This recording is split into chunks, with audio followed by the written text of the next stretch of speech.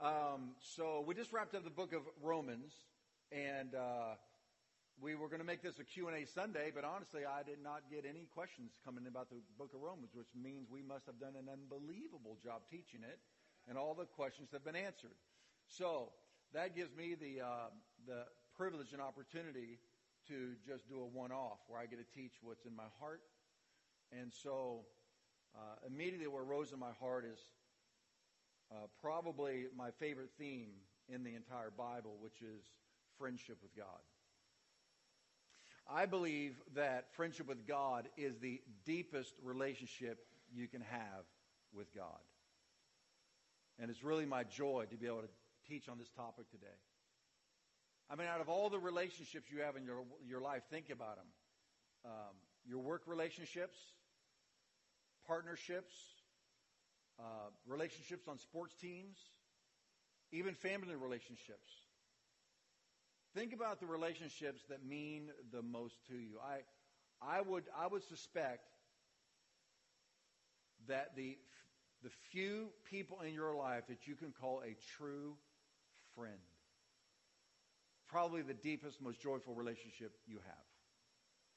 Because I believe that friendship, true friendship, embodies all of the human attributes that we desire the most. Think about your best friend, or think about a friend from high school or from college.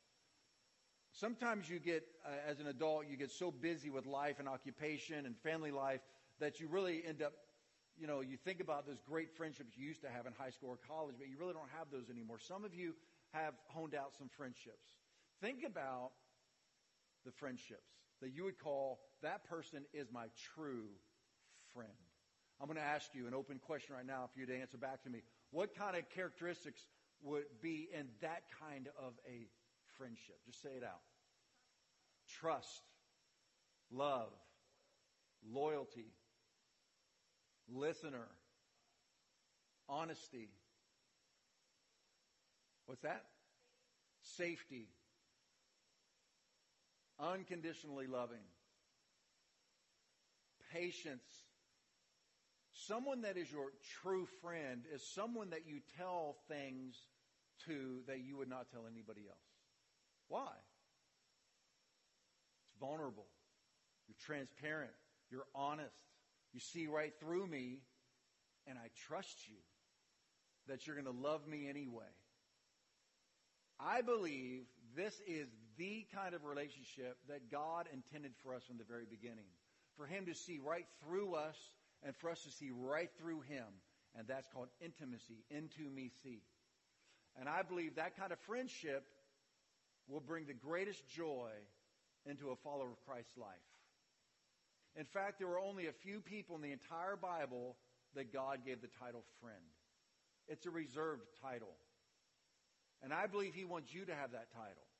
And I believe that's what He wanted. Now, God is multifaceted. Clearly, He's the holy God that you fall down in His presence and you shudder. I have done that on numerous occasions over the last 30-some years I've been walking with the Lord. But the core and the essence of my relationship with the Lord began with friendship. And that is the core of my relationship with Him. And I want to share with you friendship with God from the Word. Because I believe that this is going to, I want to tie friendship with God into experiencing the presence of God. So often we think the presence of God is, He's so awesome and holy, and the mountain is shaking, and the lightning and the thunder, and poof, and you're on your face. Let me say that is rare, that kind of manifestation of God's presence happens in our lives. And I believe that if you allow me to expand your definition of your relationship with God to include the characteristics of a friendship, I think that if that can get into your definition of your relationship with God, you're going to find His tangible presence more consistent on a daily basis, just like you calling up a friend. Now, this is difficult for us, though, because you can go to a movie with a friend, and you can laugh together, you can cry together, you can sit across the table with a cup of coffee, You can actually hear their audible voice. You can look into their eyes. You can give them a high five. I mean, all the physical senses are activated with a human relationship. Not so with God. So it's a challenge, isn't it? So today I want to talk to you about how to have a friendship with the invisible God. And there's just two primary points I want to strike today. So let's jump in. The first one is this. How do you have a friendship with an invisible God? Number one, we need to learn how to be aware of His presence. Everybody say aware. To be aware of His presence. Dallas Willard says this. We live in a God-bathed world. God is everywhere. He's in everything. Not animism, not where we're worshiping the creation, but everything that is alive, God created it. When we realize that we live in a God-bathed world, our ways of connecting with the presence of God are not so limited.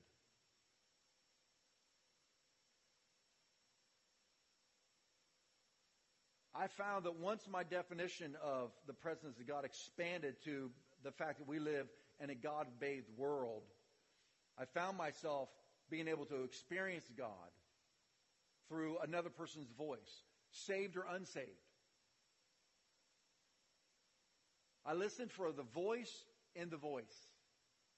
Many times I'm talking to somebody, may not even be walking with God, but God wants to say something to me. You know, He can use anybody's voice that He wants to use. Do you know that? At any time and anywhere. He can speak to you through movies, speaks to you through books, secular books and Christian books. He can speak to us through nature and stillness. He speaks to us in fun. God communicates to us as our Father in heaven, as our Creator, through multifaceted ways.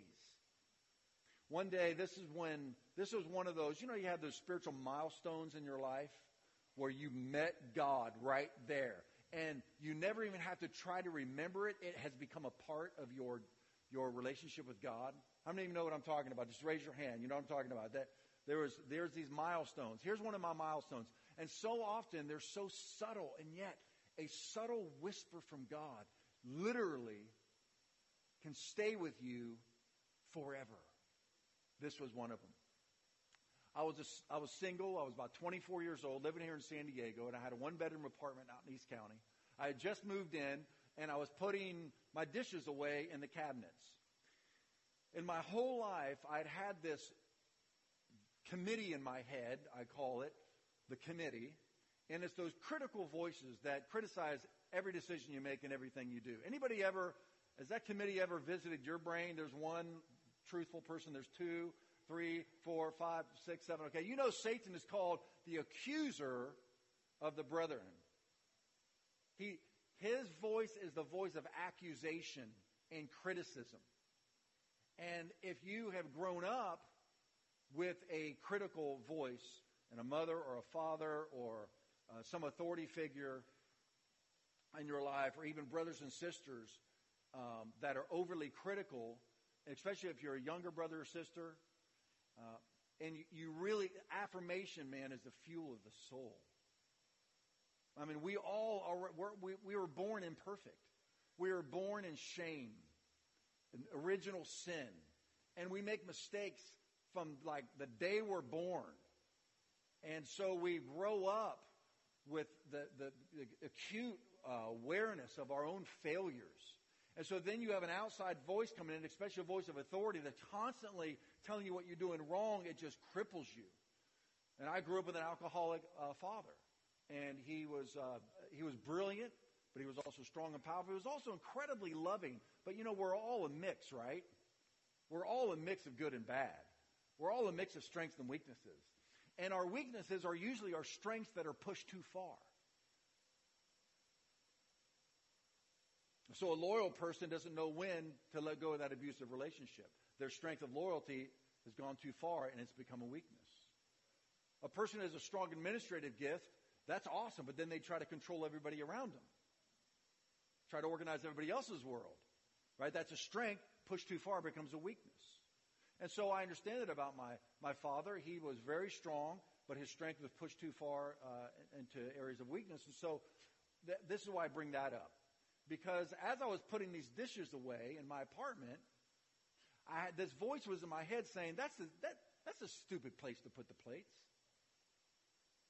And so I changed it to another cupboard. It's like, who would put the plates there? It's like, you put your cups there, put the plates over there. And I had this, I had such anxiety, I couldn't even put the dishes away in my own dang apartment. I'm paying for this place, right? But no, there's this voice in my head that's criticizing everything I'm doing.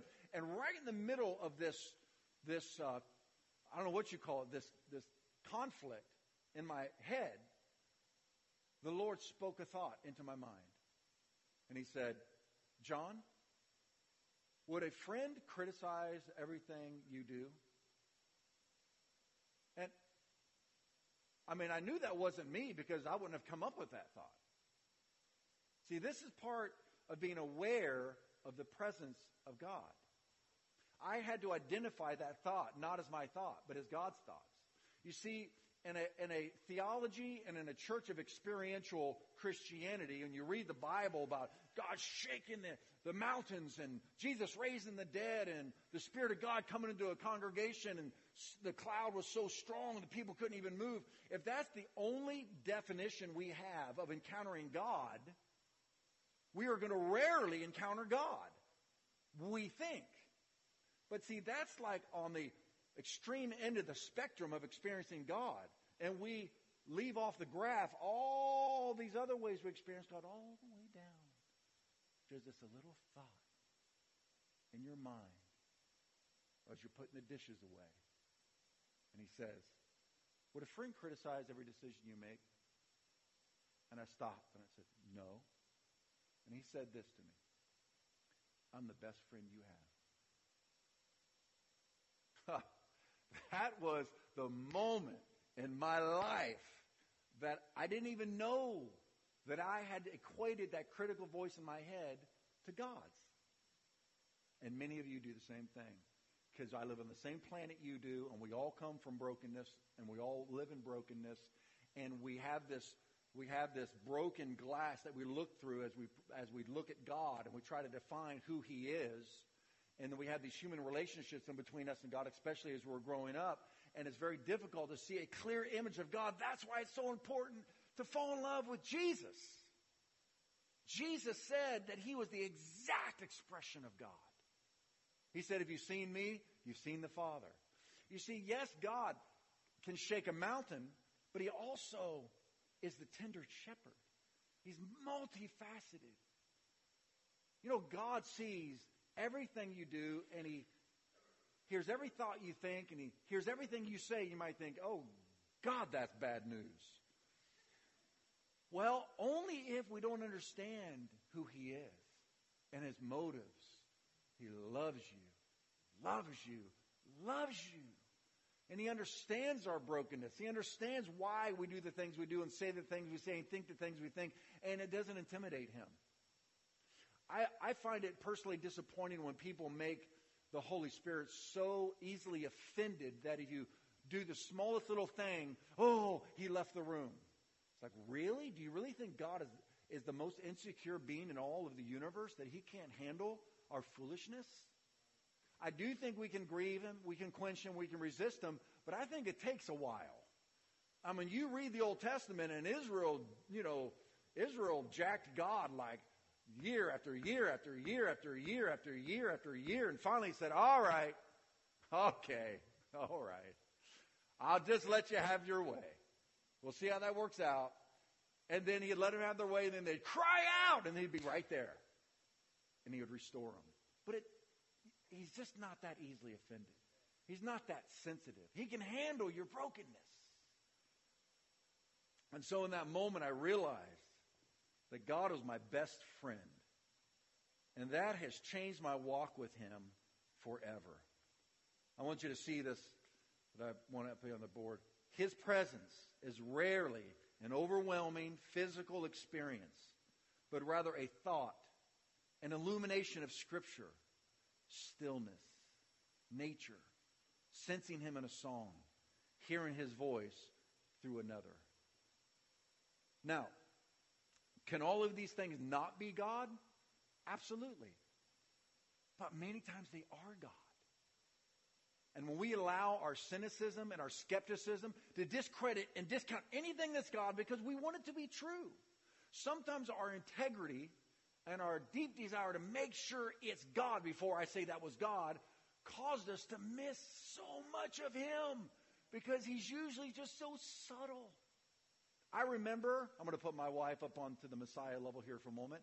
I remember when hope came into my life and I was fasting and praying. I was wondering, is this God's woman for me? And the thing that was tripping me up was she didn't descend on the wings of angels, and glow. There wasn't this supernatural, encounter where I saw her from across the room and I had goosebumps and I floated over to her and she floated over to me. It was none of this supernatural stuff. I just met her at a conference.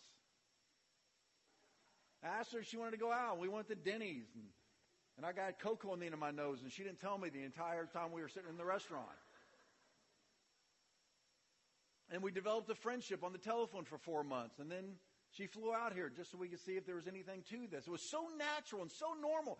And I was praying to God, saying, God, there was nothing supernatural about this. And you know what he said to me?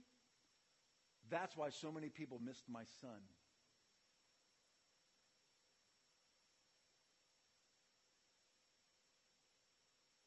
We know this, Jesus. That's Joseph's son, the carpenter.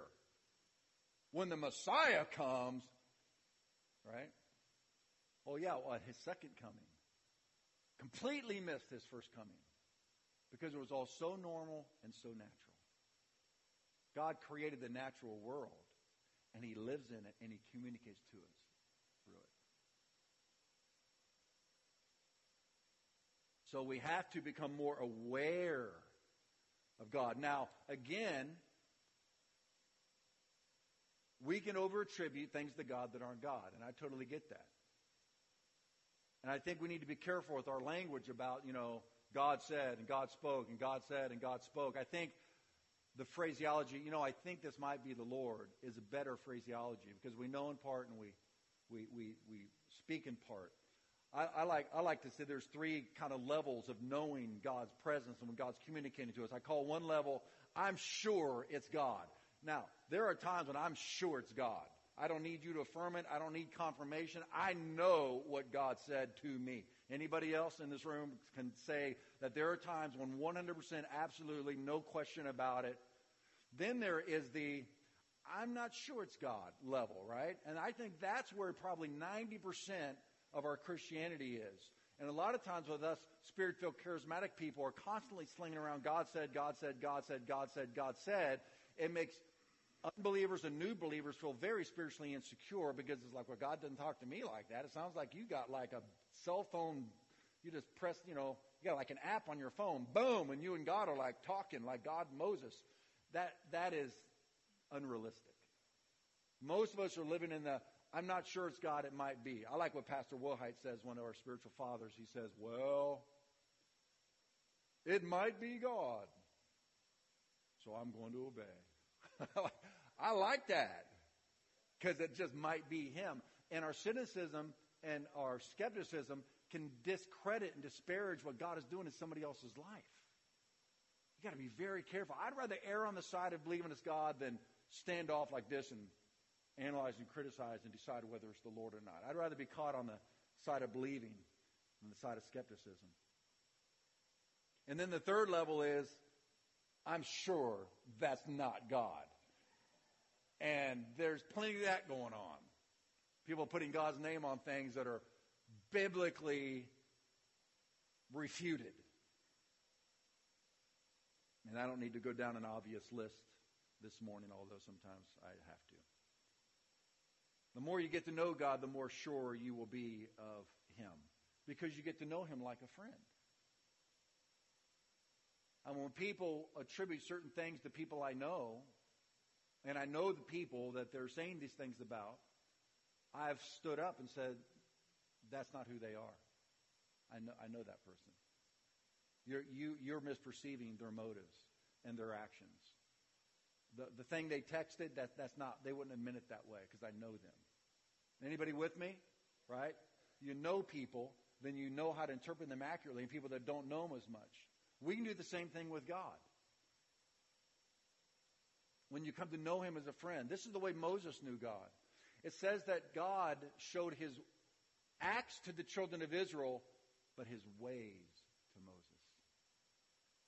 You see, the children of Israel were only interested in getting their needs met and their dreams fulfilled. And that's where most of us live, if you want to be honest. Most of us just want to have a relationship with God because we're needy people.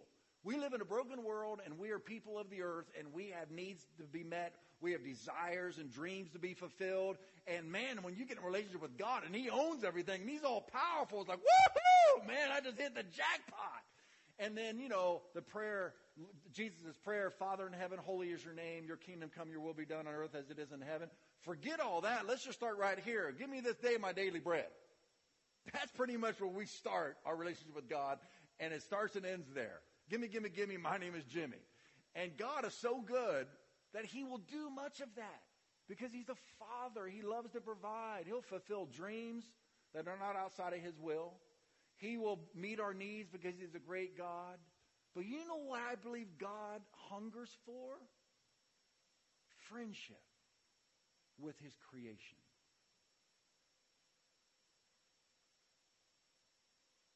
That's why it says that the people would go out to the tent of meeting in Moses' day. He put a tent outside the camp. People would go meet in the tent and worship God. And it says, but when Moses went out there, a cloud would descend on the tent. And it says, God would speak to Moses face to face like a man speaks to his friend.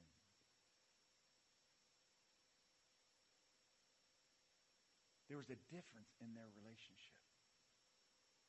And we find clues to this, like when God says, I'll send my angel with you and take you up to the promised land and make all your wildest dreams come true, but I'm not going. And Moses says, if you're not going, I'm not going. I'd rather live in a desert with God than in the promised land without God. You see, you read through the story of Moses or through the story of Abraham, where it says that Abraham was called the friend of God. Or Jesus' disciples, that he said, I no longer call you servants, which means there's a servant level. I no longer call you servants, I call you friends. For there's nothing my Father hasn't said to me I have not told you. Vulnerability, transparency. There's a great scripture in the Bible I want you to look at with me. Deuteronomy 29:29. Look at this.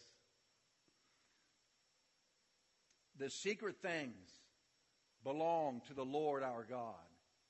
But those things which are revealed belong to us and to our children forever, that we may do all the words of this law. Who does God reveal his secret things to? His friends. Now, I'm not just making this up. This is real. You and I can experience as much of God as we truly want. Someone asked me this week if we can move God. I believe we can move God. I believe in his sovereignty, he has designed it so that we can move him. Think about this scripture. Draw near to God, and then he will draw near to you. So who moved God in that moment? When you take a step toward God, he takes a huge step toward you. Now, he set it up that way, so he's still in control. And he's the one that made the first move anyway, because the desire to take a step toward God came from God. Right?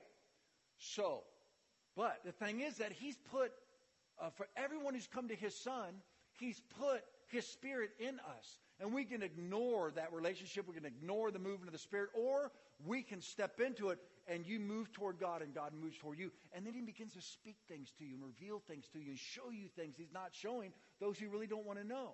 Did you know God loves to play hide and seek? He loves to play hide and seek. I used to play this with my kids when they were younger, right? And here's the thing about God. God loves to play hide and seek, but he loves to be found. I'm going to show you scripture before I tell you this story. Look at Proverbs chapter 25, verse 2. It says, it is the glory of God to conceal a matter, but the glory of kings is to search out a matter. So, in other words, God loves to hide things from us, but he hides them in such a way we can find them. And not everybody has to play the game hide and seek with God.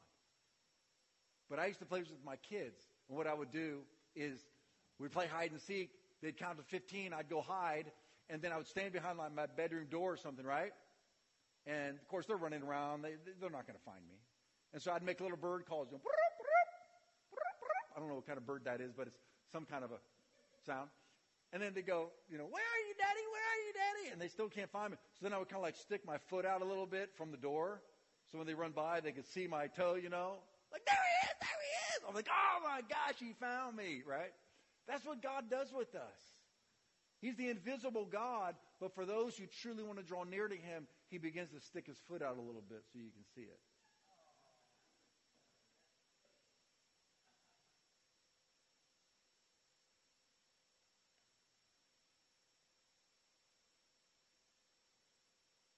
Some don't really care about knowing God as friend, and I understand that because we are, basically self-centered creatures. We just want what we want. But I'm telling you, let me ask you this. For those of you who've been walking with the Lord for quite a while now, how's your satisfaction level? How's your joy level? How's the level of contentment in your soul?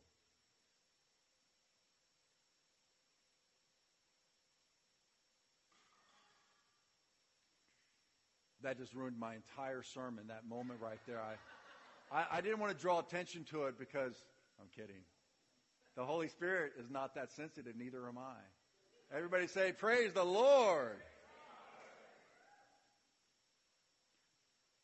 I want you to consider that your contentment level, your joy level, your satisfaction level is directly connected to your friendship with God.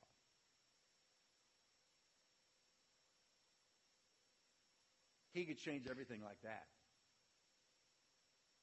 I think he's more interested in intimacy and the journey and walking together than he is with just meeting all of our needs instantaneously.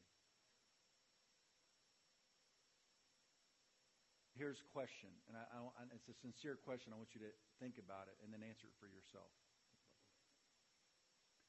Why did God create you?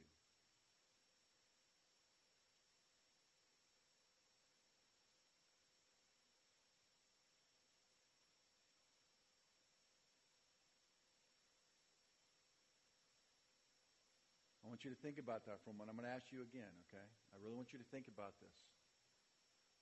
Why do you think God created you?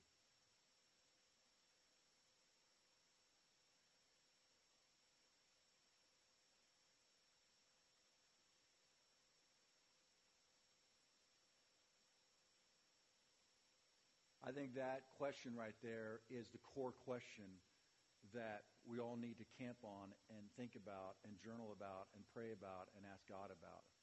Because I think that answer to that question, if you're honest with your answer, not just giving Christianese to God and giving the right scriptural answer, but really answering that question, I think you're going to find out what's going on in your relationship with the Lord.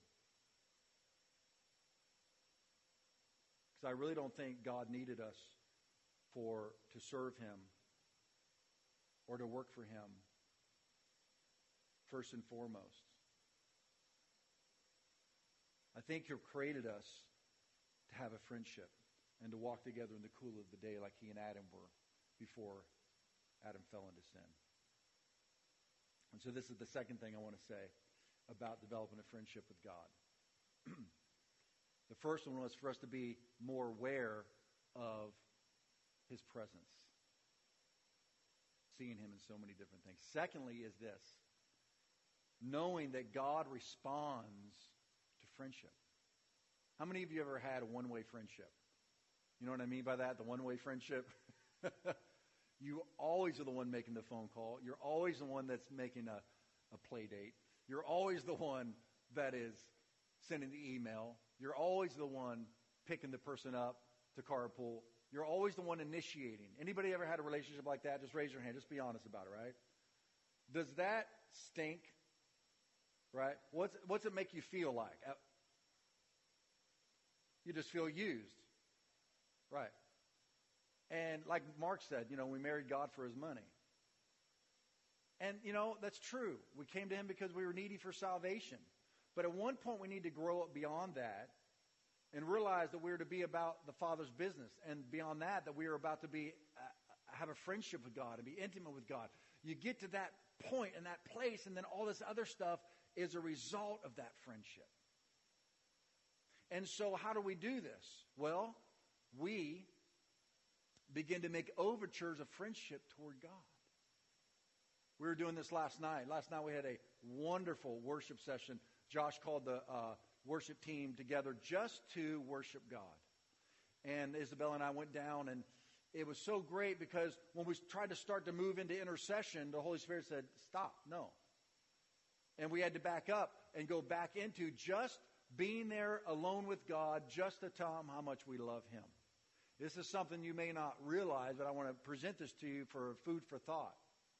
I believe that God cares as much about our presence as we do about his presence.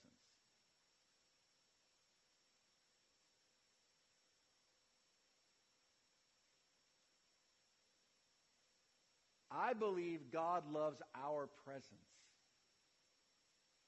You see, right now somebody going, but think about, okay, Amor. Everybody look over there at Amor. Amor is a gentleman sitting on the row with that pumpkin butt on his shoulder. That scrumptious little package of love and cuddleness. Okay, now we are all aware that little beautiful, snuggly human being is experiencing heaven on earth right now, right? On Daddy's shoulder, lights out, man. I mean, look at the peace. That is how we are to be when we're in the presence of God. Completely relaxed and completely at peace. But let me ask you a question. How many of you do you think Amor is hating that? Not a one. How many of you think he is just drinking that in? He is drinking it in. And do it, because let me tell you something. When they're 18, they won't be doing that. Because first of all, that would just be weird. Second of all, they won't want to do it. So just suck it up, man. I mean, get that. Okay, this is what happens with us and the Father. We come to him at salvation, and we are just all about him, and we want to be in his presence. He loves our presence, but then we get busy. And we have got to protect our friendship with God. I want to bring this to a close quickly, but I want to show you a couple things very briefly. Making overtures toward our friendship with God, not just him showing us he's our friend, he's already proven that, but us extending friendship to God. If you go with me to the book of Luke.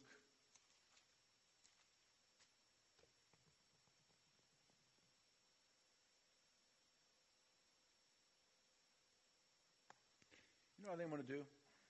I think we'll hit the second point next week.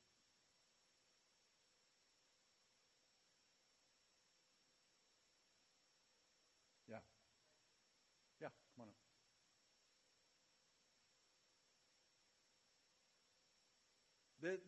This definition of our relationship with God is unfortunately kind of foreign to our spiritual definition of our relationship with God. And I don't want to rush through this because this is one of my bailiwicks. This is where I find my joy. And I want it to be where you find your joy. Not working for God, not serving God, but walking with him as a friend walks with a friend. And so I just want to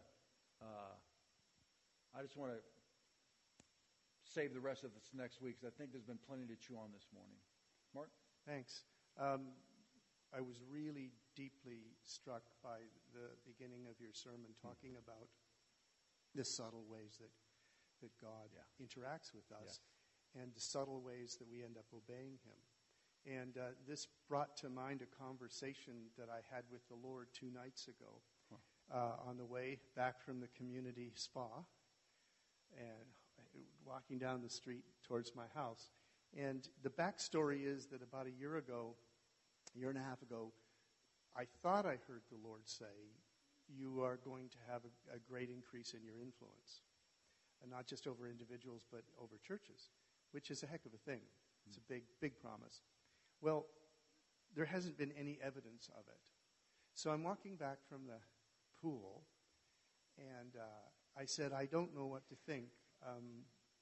I'm very content. I love my life the way it is now. I'd carry on until I die doing what I'm doing now. But when someone makes you promises, your expectation rises. Right. And you're tempted towards dissatisfaction in the present moment. Like, where's the promise? Why hasn't this happened? And did I hear wrong? And you go through all that stuff. So I was walking along and I said, I don't see any evidence of an increase in influence. And he said, he repeated what he said a year ago. He said, you're far more influential than you think. And okay, I said, now when he said that, what do you mean he said that? What? No, it's a conversation in my head. Okay. It's thoughts. But I'm so used to those, and so many times it's been him, that I pretty much assume that it's him when it's this kind of conversation. So you come to a place where you're identifying God thoughts. Yeah. That's awesome. Yeah, I don't know how to live otherwise. That's why this whole thing was such a threat to me, because when he made these promises and there's no evidence, I thought, I'm not hearing God correctly. I actually thought, John, if everything I've been wondering over the last 30 years, and this voice I'm listening to, and I'm wrong about this, there's nothing left for me in this faith. All I have is his friendship. That's it. I don't have anything else. I don't. Yes, sir. So it's been hard because, did I really hear his voice? If I can't hear his voice well, what am I anymore? Just a legalist that obeys rules. I can't live like that. I was saved from that. Yes, sir. So here's the point, though. So I said, I don't see the evidence of this. And he said, you're far more influential than you think. And I said, I don't see the evidence of this. And this is what he said that really rocked my world. He said, all the things that all the things that I see as influential in your life, you have forgotten all of them. I said, what are you talking about? He said, they're not the big things. Oh, wow. They're the little things. He said, like the way you treat your neighbors when you're kind to them, the person that you go out of your way for, the way you treat your wife. He said, you've forgotten all of those things because they're not important to you. You consider them nothing. He said, those are the things that are influential to me. And it straightened me out, like they're the things that really matter. The rest of it's not that important. And I think we hear him day in and day out to do these little subtle, loving things, but they're not big and spectacular. They're not supernatural, so we ignore them and we miss them. Yeah. Yes. Wow.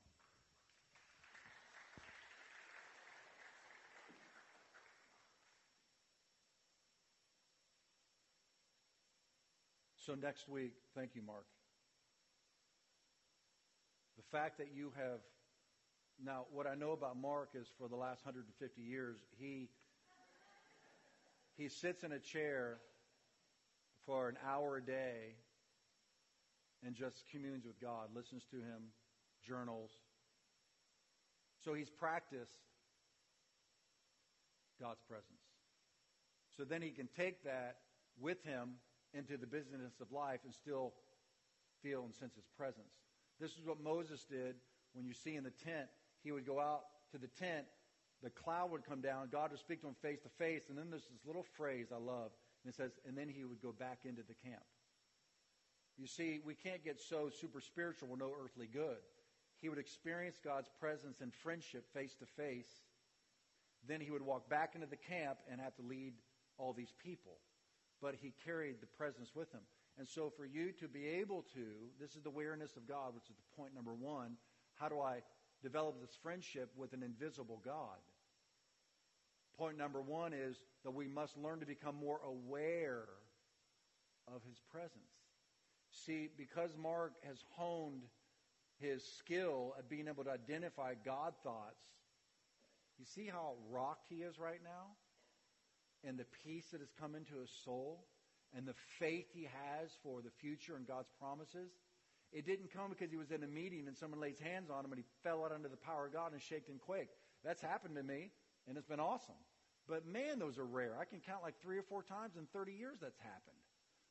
And so if that's our only definition, we're really robbing ourselves of friendship with God and these encounters. So I'm going to pray for us that this week our ears would open, that our eyes would be like big bug eyes looking for God, and that the Lord would increase our ability to identify him as he's working in and through the lives of those around us. I want to pray against the religiosity, and some of you that are really bound in religion is the definition of a relationship with the Lord.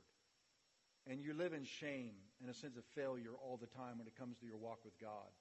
Let me ask you the question he asked me. Would a friend be criticizing you and shaming you every day? The answer is no, by the way, in case you're wondering. All right, let's come to the Lord with this.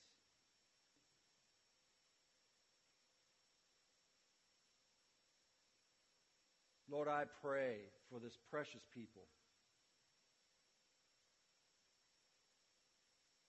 Lord, I pray that this message slammed into walls of shame and erroneous religious definitions of what it means to have a relationship with you. God, I pray this week for your people and for myself that we would learn how to have a life-giving friendship with you.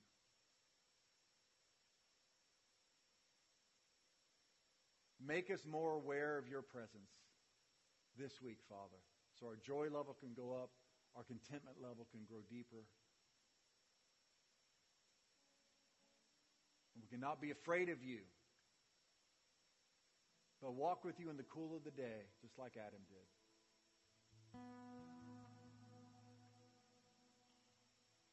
I'm going to take an educated guess and believe that you're about to queue up, make us more aware of your presence. Would that be right? Look how good I am. All right. Why don't we just all stand for just a moment, and let's sing this to him as a response. And this is my second point we'll talk about next week, is us responding to God's friendship with friendship and what that can look like. But let's just sing, and then I'll pray. The prayer teams will come down and pray for you, and then we'll be done this morning. But thank you for letting me share the word with you today.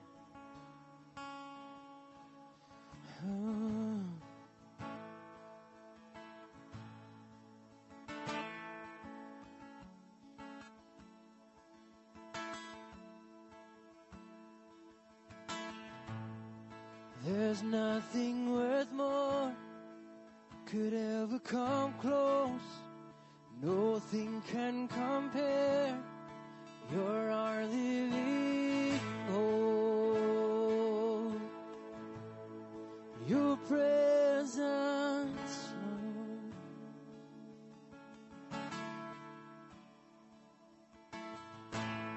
'Cause I've tasted and seen the sweetest of love, where my heart becomes free and my shame is undone. In your presence, Lord,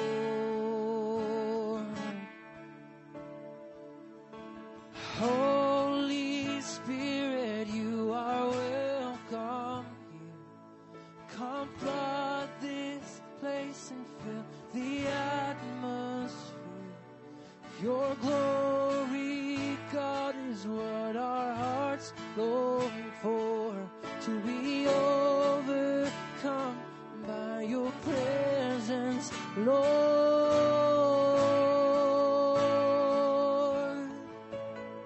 Your presence, Lord. There's nothing worth more. There's nothing worth more that could ever come close. Nothing can compare. You're our living hope. Your presence, Lord. Come on, let's sing it out. I've tasted and seen. 'Cause I've tasted and seen of the sweetest of loves, where my heart becomes free and my shame is undone. Oh, your presence, Lord. We're singing, Holy Spirit, you are welcome here. Come flood this place and fill the atmosphere. Your glory, God, is what our hearts long for, to be overcome by your presence, Lord.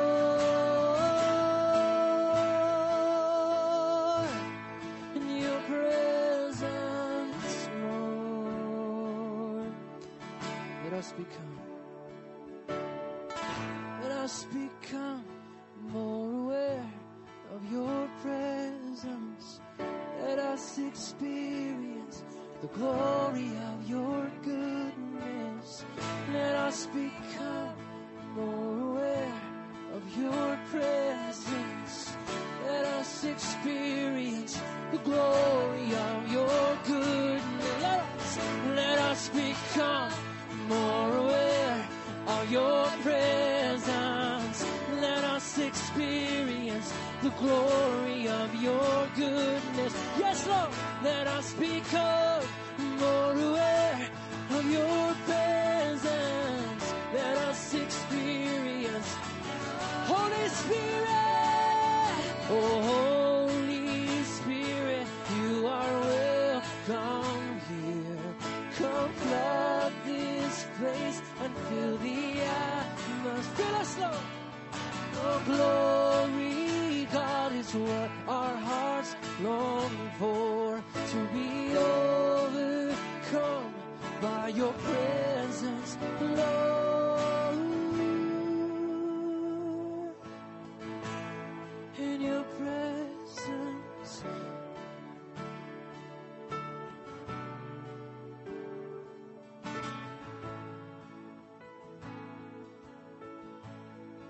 Oh, your goodness flows.